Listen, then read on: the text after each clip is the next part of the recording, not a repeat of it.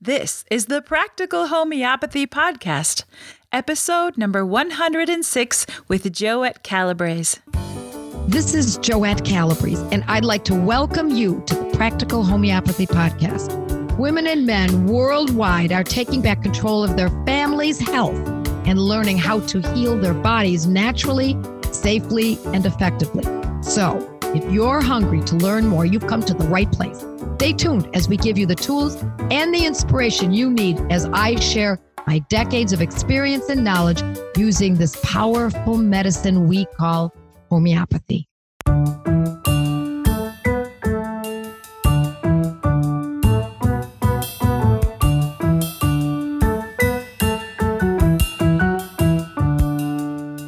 This podcast was recorded after the Ultimate Cool Kids Guide to Homeopathy course semester began.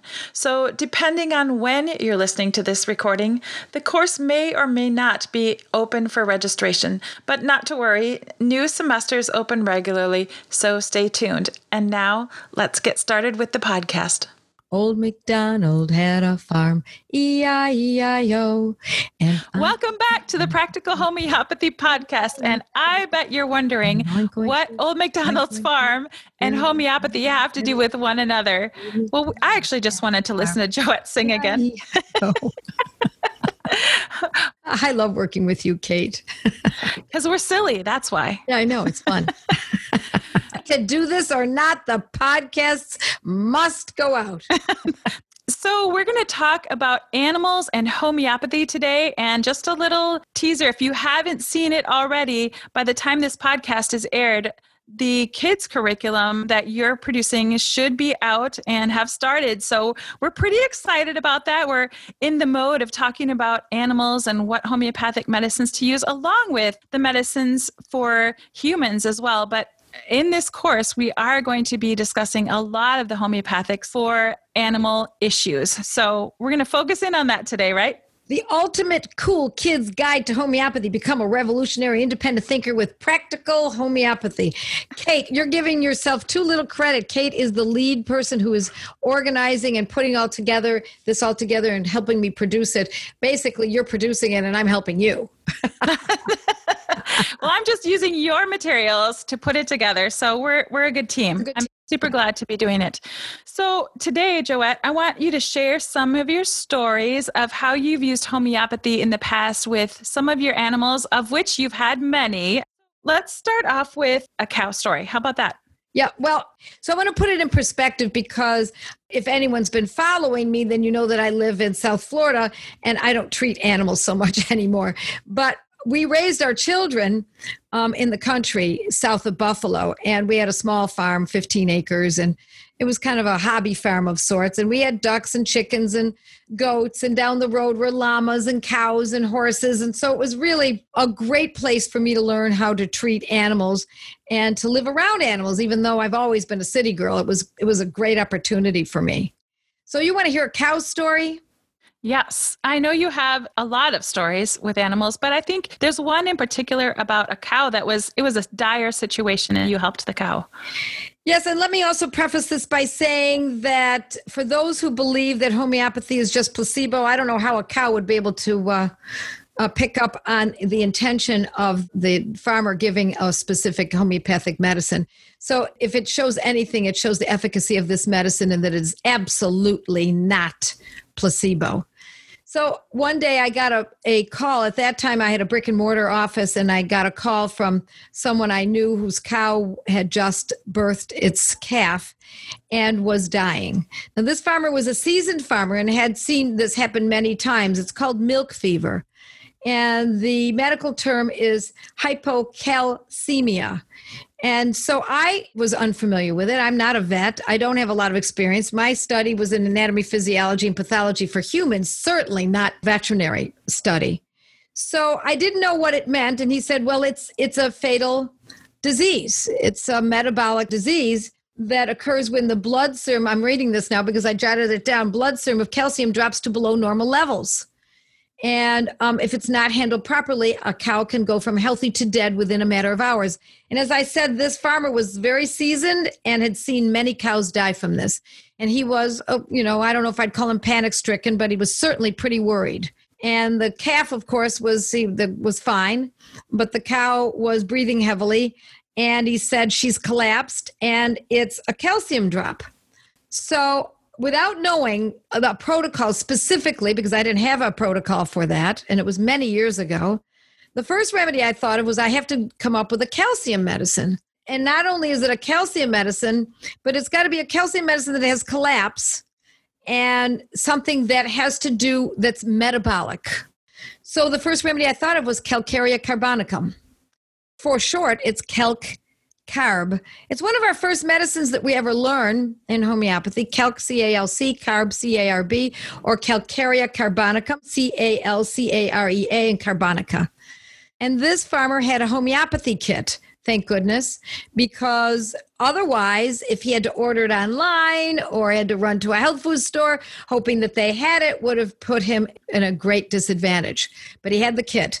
He said, okay, so what do I do? I said, open up the bottle, pour some of the contents into the cap. Normally we use it. That happened to be, I think he had the Washington homeopathy kit. And in that case, you would use maybe 6 pills. But this is a big cow. It's a big animal, hundreds of pounds. So I said, just fill up the cap with the medicines, open up her mouth and pour it in. If you can get it under her tongue, then she won't chew it and won't go away. And not that you need, and let me parenthetically say, you don't need to put it under the tongue. But in this case, it was such a dire situation. We want to make sure that we put it in the most efficacious location in the animal's mouth. He lifted her tongue and inserted the pills under the tongue and then gently closed her mouth. He said her eyes were rolling back. She was going to die. He said, looks like she's going to die within minutes. And I stayed on the phone with him for a little while, but then I had other calls I had to take. And so I left, and within it's hard to remember. This was, 25 years ago. But I stayed on the phone only for a short period of time. And when he called me back about 20 minutes later, he said, "You're not going to believe this." And whenever I hear that, I say to myself, "Oh, yes, I am." He said, "She stood up. She's fine. She's absolutely fine. I can't believe it. It's like a miracle. She just stood up. And now the calf is nursing." I said, that doesn't surprise me, but it always gives me goosebumps. It always gives me thankfulness for this medicine. This is God's medicine, folks. I don't know any other way of saying it. How is it that a medicine without side effects, a bottle that costs $12, could cure a cow, save the cow and the calf, and the farmer from expense and time? How could that be? Because this medicine is something everyone needs to know about. And so he said, "So that's it? That's all I do?" And I said, no, watch her. If she starts to look weak, her eyes look like they're sinking back again, or they're rolling back in her head, or she starts to fall back down again, you give her another dose. And to be honest, I think that you should be giving her 2 or 3 doses every day for about 3 days. And he did. And in his gratitude, he named the calf after me. So the calf's name is Joette. And he sent me a photograph of her. And for the longest time, I had it as my front page of my desktop. And then when we moved, we lost it, unfortunately. The computer was probably corrupted or something. But anyway, the photograph was lost. So the calf Joette is now just a distant memory.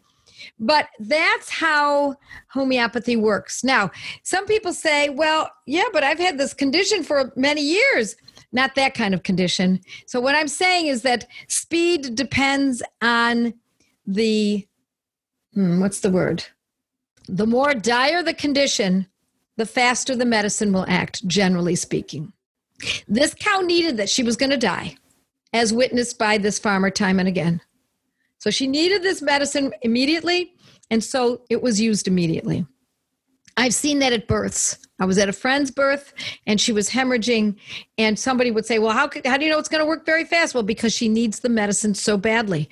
And I'll never forget that I administered this medicine to my friend, and she was hemorrhaging terribly, and she had 2 previous, this is an aside story, but it illustrates more thoroughly. She had 2 previous births where she hemorrhaged and had to be taken to the hospital and given pints of blood. This situation was the first time I was with her at the birth, and we used the homeopathic medicine for her. At that moment, it was actually pulsatilla, and it brought her around. It aborted the hemorrhaging within seconds because that's what was needed. It needed in-second speed and action. That's something that you will observe time and again as you use these medicines, that the more serious the condition, the more dire it is, the faster the medicines work. How is that? It's God's medicine. What can I say? So, Joette, I know people are wanting to ask this question. What potency did you use with that cow? Do you remember? Yes, it was a 200. Okay. So hypocalcemia or milk fever is the name of the condition. So if any farmers out there need to know what to do, if you go online and look at milk fever, you're going to see that they die within minutes of falling to the ground. And that's the key. They fall to the ground and then they die within hours, sometimes minutes.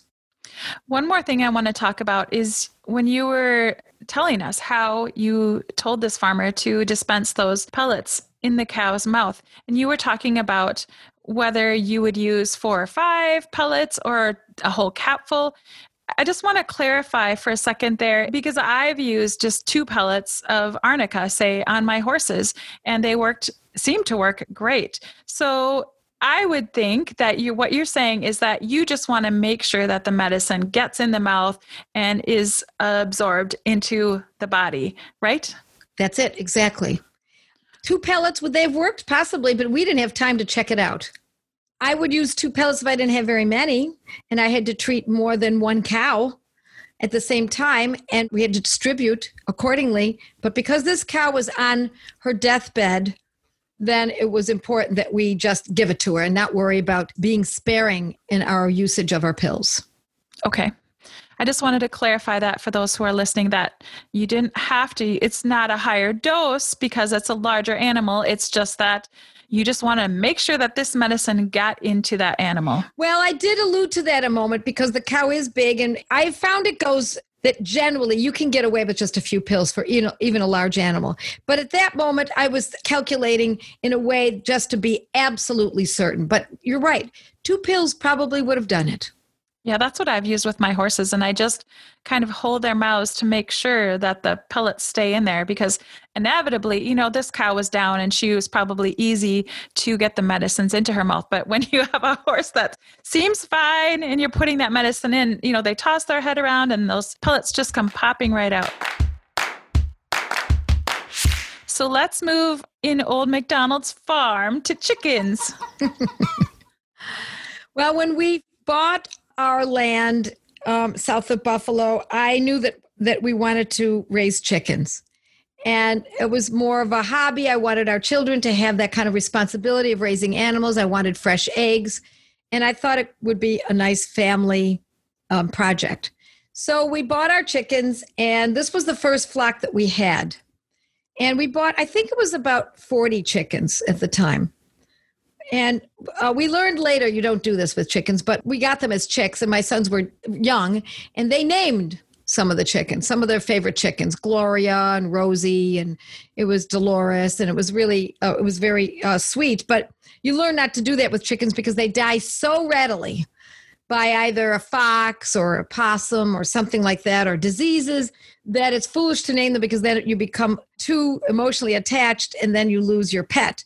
So it's best not to name them, but we learned that years later. So one day, one of my sons came in the house and said, "Mom, this chicken just died. I just watched her. She just fell over. She couldn't walk for a while. She was actually walking in a strange fashion, and I saw her lay down and she just died." I said, "Oh my." And then my other son came in and said, "Mom, there's another chicken acting really weird." And so they were saying, they were coming back and reporting, "Oh my gosh, these chickens are really sick. They've got diarrhea and they're dying." And I think we lost a few. It's been a long time, so I don't remember, but we lost a few before I said, "Uh-oh, something really serious is going on here." So I called a vet. It was a friend of mine, and I described to her what was happening. She said, "They have diarrhea, right?" I said, "Yes." She says, "They have a strange gait, right?" And I said, "Yes, that's true." And she said, "It sounds like cholera." fowl cholera, not cholera that can be transmitted to humans or vice versa, but it is a disease that will kill them all. She said they'll probably all die, and probably within just a few days. So I said, what can I do? She says, there's really nothing you can do. And the few that survive will not lay eggs any longer once they survive this, because they will have gotten it and they will have chronic fowl cholera. So I went to my chicken health handbook. Believe it or not, I had one of those. And I looked up fowl cholera. Indeed, everything she said was absolutely true. And it said that there are antibiotics that can be administered, but they're really basically of no use. And the chickens all die. So now I know about cholera. Cholera is one of the first medicines or the first diseases that was treated by the homeopaths back in Europe. And I knew that the medicine that was specific for cholera was Cuprum metallicum. In the back of my mind, I knew that. But what I did instead is I opened up my repertory, because I was not a practical homeopath at the time. I was still using only classical. And I opened up my repertory and looked under cholera. And indeed, the medicine that was the most valuable was Cuprum metallicum. So once you determine there, I can't remember, maybe 30 medicines named under the disease of cholera, and you have to choose which one is it in classical homeopathy. And not only do you have to choose what medicine it is, you have to determine what potency and then how frequently to use it. But I looked at Cuprum and I said, I know Cuprum. Cuprum metallicum is medicine not only for cholera, but it's also a medicine for spasms, so that someone walks with a strange gait. So I cracked open my Materia Medicas and looked it up just to be certain. And there indeed was Cuprum metallicum, and it has a strange walk and diarrhea. So there it is, strange walk, spasmodic walk, diarrhea, and cholera. I said, it's got to be Cuprum metallicum. There was a clear pattern that was developing in each of the chickens. First, we saw them with diarrhea. Then we saw the strange gait. Then we saw them kind of sit down without interest in pecking on the ground. And then they would fall over and die. So the first one that they brought to me after a few of them had died was, I think, Gloria. Actually, for those of you who are interested in reading about this story, it's published in Homeopathy Today and in Wise Traditions. And the article is called Fowl Cholera Epidemic. Homeopathy Averts a Catastrophe in the Flock. So there's more information in that article. That's right. I forgot that it had been printed in Homeopathy Today as well. That's right. Homeopathy Today and in Wise Traditions. So you can look it up and read more about it. But the first chicken was one of my son's pets. He loved Gloria. So he said, Mom, it's Gloria who's sick now. They're all dying and Gloria's the next one. So he grabbed Gloria. I opened up the bottle of Cuprum metallicum 30C, poured some of the contents into the cap, took out 2 pills. We pried open her little beak and we stuck it in her mouth and then clamped down her little beak with our fingers. I'm just fascinated by this story of you actually putting this. I can't imagine putting this into a chicken's beak. Yeah, well, you have to be careful, because if you're too forceful, you could hurt the chicken. So he didn't want to put her down because it was his pet chicken. But I said, no, Peter, you got to do that. You got to go on to the next one. And then they brought Giuseppe, meanwhile, got the next chicken, brought her in. And we did the same thing, opened up her little mouth, put in 2 pills of Cuprum, put them back onto the grass. Meanwhile, what we did is we gathered up all the other chickens, and instead of inserting a couple of pills into each one's mouth, we simply put it in the water. Now, here was the problem with that. They would drink it if they were still well enough to drink. But for those who were so sick and the disease had already progressed to the point where the diarrhea was so severe and they were so dehydrated and so weakened that they couldn't get to the water, we had to administer it to them one by one. By the time we finished treating or putting the remedy in the water and administering to those 2, Gloria stood up. I couldn't believe it. I mean, the cow stood up. Now, Gloria, Joette's mother stood up and Gloria stood up. And indeed, they were coming alive again. But this is one of those situations that I actually expected to happen to the cow that didn't happen to the cow and instead happened to the chickens. By the time we got the remedy into all the other members of the flock, the first one, Gloria, started to go down. You could see she was going down again. Okay, administer it again. So that's our key. We have to determine how often to use it because we can see the symptoms now becoming more prominent again. So we gave it to her again. We gave the next chicken again. And now we're putting Gloria and the 2 chickens or 2 or 3 chickens that we administered directly into their mouths in front of the water so they could take sips of water. From the time we treated Gloria all the way to the end, not another chicken died. So from the time we started the homeopathy, none of them died. Those that died first were the sacrifice to determine what needed to be done. Now, you would think that's the end of the story. It was a great day for all of us. We were very, very pleased. We were very happy. And I kept the Cuprum Metallicum 30 in the water. And when we changed the water fresh, and normally we would change it only once a day, that day we changed it twice so that the water was good and fresh, making sure everyone was getting and they were more interested in drinking the water. We changed it and then put fresh Cuprum Metallicum in it again. And we kept it that way for a few days. We kept the medicine in there. But that's not the end of the story. What's really fascinating about this story is that none of them had any problem laying eggs. And the vet warned us, and the Chicken Health Handbook reported that these chickens will never lay eggs once they've been exposed to cholera. And that's not at all what happened. And we knew that every chicken laid eggs because you know that this breed of chicken lays 1 egg per day. And we knew how many chickens we had. You count the chickens, you count the eggs, and you know that each chicken is laying an egg because no chicken lays 2 eggs in a day. And so they produced for years. Very interesting. So if I were a farmer who depended on the production of my animals, I would say that was a win-win-win financially. For us, it was an emotional win because my kids were attached to the chickens. And it was also a homeopathic win, not only for me and understanding how quickly you need to use it, how you administer it to the ones that are the sickest ones who are not going to drink from the water trough, but also for my children to see that. Growing up with those kinds of experiences was a big formulation of who they are today. And I'm thankful that I knew what I knew and that I didn't give up and say, oh, well, they're all going to die. Just let them die and that's it. Now, when this was all done, we had to find the source of the cholera because they don't just get cholera out of the thin air. There has to be a source. Well, it turned out there was a wild bird that had died of cholera in the coop. It had gotten into the coop and died in the straw. And we had to get rid of the dead bird and then clean out the coop, fresh bedding. And now they also told us in the Chicken Health Handbook that you have to disinfect the coop with, I can't remember what it was, but it was a very strong antiseptic.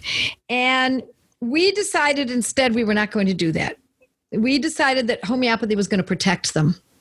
And it was a good decision. We didn't do that. We cleaned it all out, but we did not use the strong antiseptic that was recommended because we thought that was going to be taxing on them as well. So we hosed it down, used soap and water, hot soapy water, and then put down fresh bedding after we discarded the wild bird. And nothing ever happened again. That was it. We never saw another case of it. And they were healthy and happy egg-laying chickens forevermore.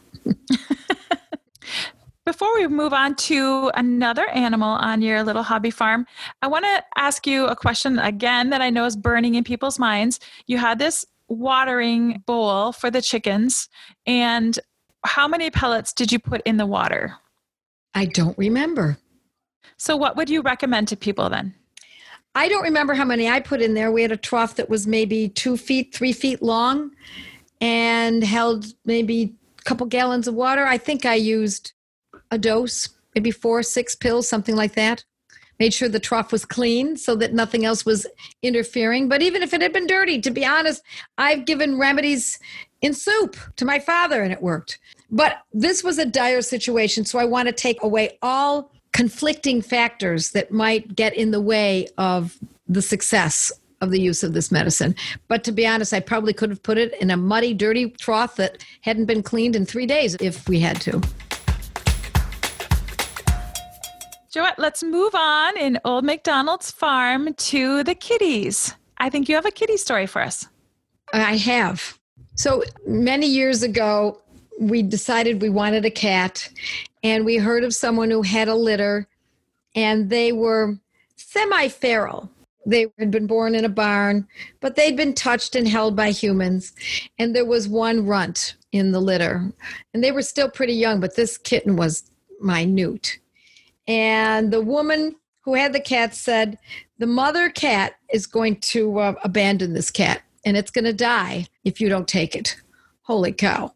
What Oh my gosh. What a responsibility. Yeah. If you don't take this cat. If you don't take this kitten, it's going to die. Now, it was not very healthy. It looked pretty scruffy. Its fur was sticking up, even though kitten's fur often does that, but it stuck up in a strange way. It did not have a very thick coat like the others. It was quite subdued in its behavior. And the kids said, Mom, we got to take this kitten. We got to take this one. So I knew we were in for trouble, but I thought, well, look, if we trust homeopathy, we trust it. And I would like the kids to learn. So, all right, we'll take this kitten. And about 3 or 4 days later, the kitten got very, very, very sick. So sick that it would not move. And I thought it was going to die. And I had given it a couple of cell salts to help build it up a little bit when we first got home, but apparently it wasn't enough. And the cat got so sick that we put it, but the boys had this lamb's fur. They put it in a basket, and they put the cat in the basket, and they gave it raw milk with an eyedropper. And it had a very, very bad odor. The cat smelled horrible. And so we were going to visit my in-laws and my parents in Florida. You know, we were living up in New York State, and we had to go. Well, there was no way we could leave this kitten with someone else, obviously. So we put the cat in the basket, and we packed up the car, which is what we always did. We always drove down and put the cat in the back seat between the boys. And I thought, this cat's going to die on the way to Florida, or once we're in Florida, it's going to really be not very nice. But I said, let's give it a remedy a try. So I gave the cat sulfur 30, and I thought it's a last-ditch effort. So the first night we finished driving, I gave it to her twice. Her name was Carmelina, by the way. I've written about Carmelina in blogs, etc. She was really, well, I'll tell you more about that later. But at any rate, I gave her 2 doses over a period of about 6 hours. I said, we have nothing to lose here. So we got to the first place where we stopped. I think it was, just south of Pennsylvania. And we stopped in a motel to spend the night. And the boys picked up the cat in the basket with a little handle and brought the cat in the motel room with us. And we all got into bed. And in the middle of the night, we heard this crazy sound like a scampering or something. I thought it was a squirrel had gotten into the room. So we turned the light on, and the cat was under the bed on her back, upside down, grabbing the bottom of the mattress and spinning herself all around, which she had completely revived with 2 doses of sulfur 30.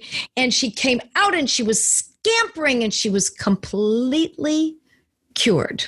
2 doses of sulfur. And we all thought she was going to die. And I really didn't want my kids to have to experience that. But it's, on the other hand, it's a good thing for them to see life and death. But at any rate, I was certain we were going to be having to dispose of a kitten's body at some point. And that's not what happened. And she lived for 16 years. And she had lots of spunk. She was very skitterish and frightened, but she still was part of the family. And she would climb up the Christmas tree every year, and she would chase and catch mice and bring them in the house, and catch snakes and bring them in the house. So she was a very healthy cat for many, many years. I know, isn't that amazing? Yes, it is. But I've seen homeopathy do this with animals over and over again. It's incredible. It is. And now I want to step back so that our listeners, again, don't read into this to mean that when you use a homeopathic medicine, you only need 2 doses and then they should be cured. I'm telling these stories because they're remarkable stories. They're noteworthy.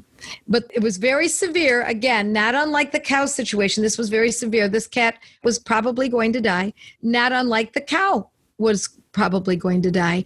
And so when you get into these very severe situations, as long as you have the right homeopathic medicine, and it's a matter of knowing, which is not that hard to know.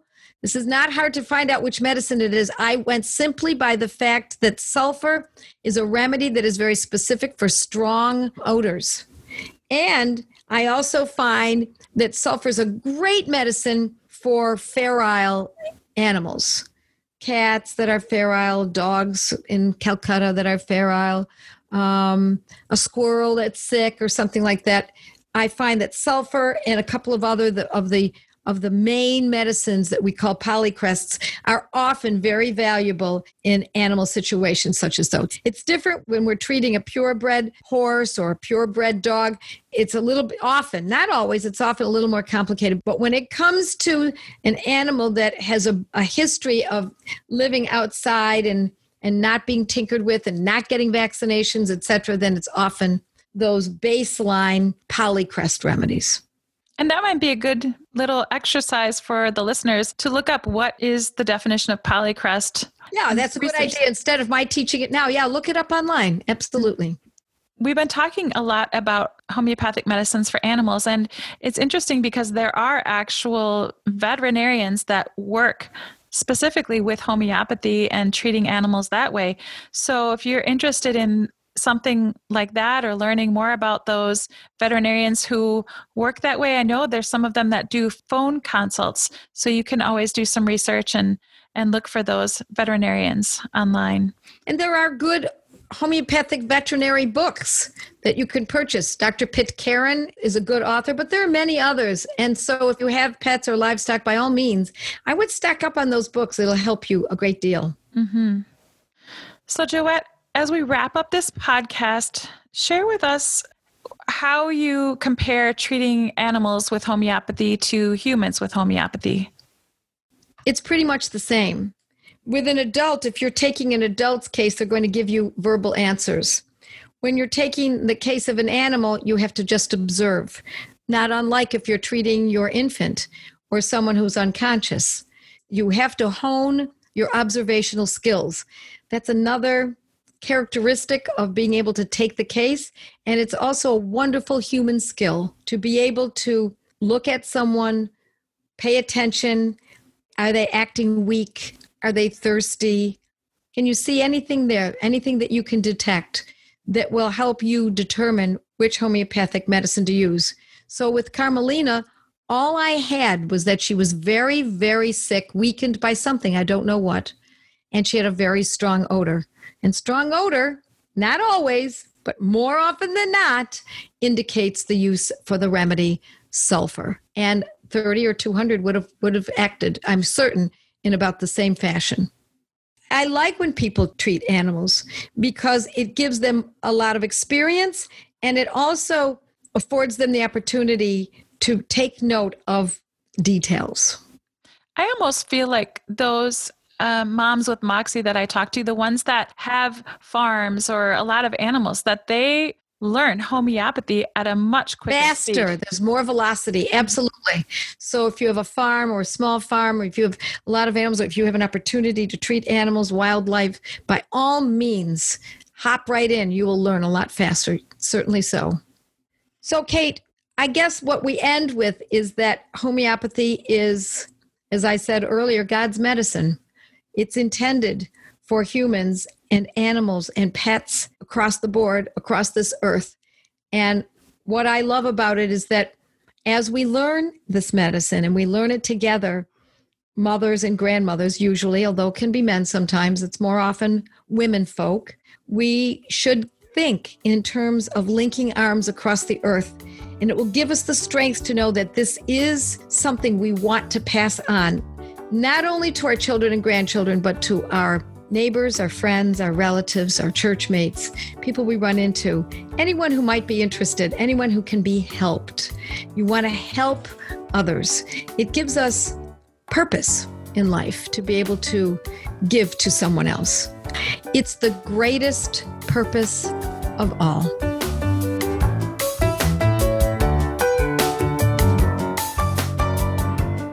As I hope you know by now, on my blog, podcasts, and Facebook Live, I offer as many protocols for simple conditions as I can for free, without affiliates or advertising. But let me be clear, when it comes to more complex conditions, it's key that you learn how to use these medicines properly. I want you to be well trained.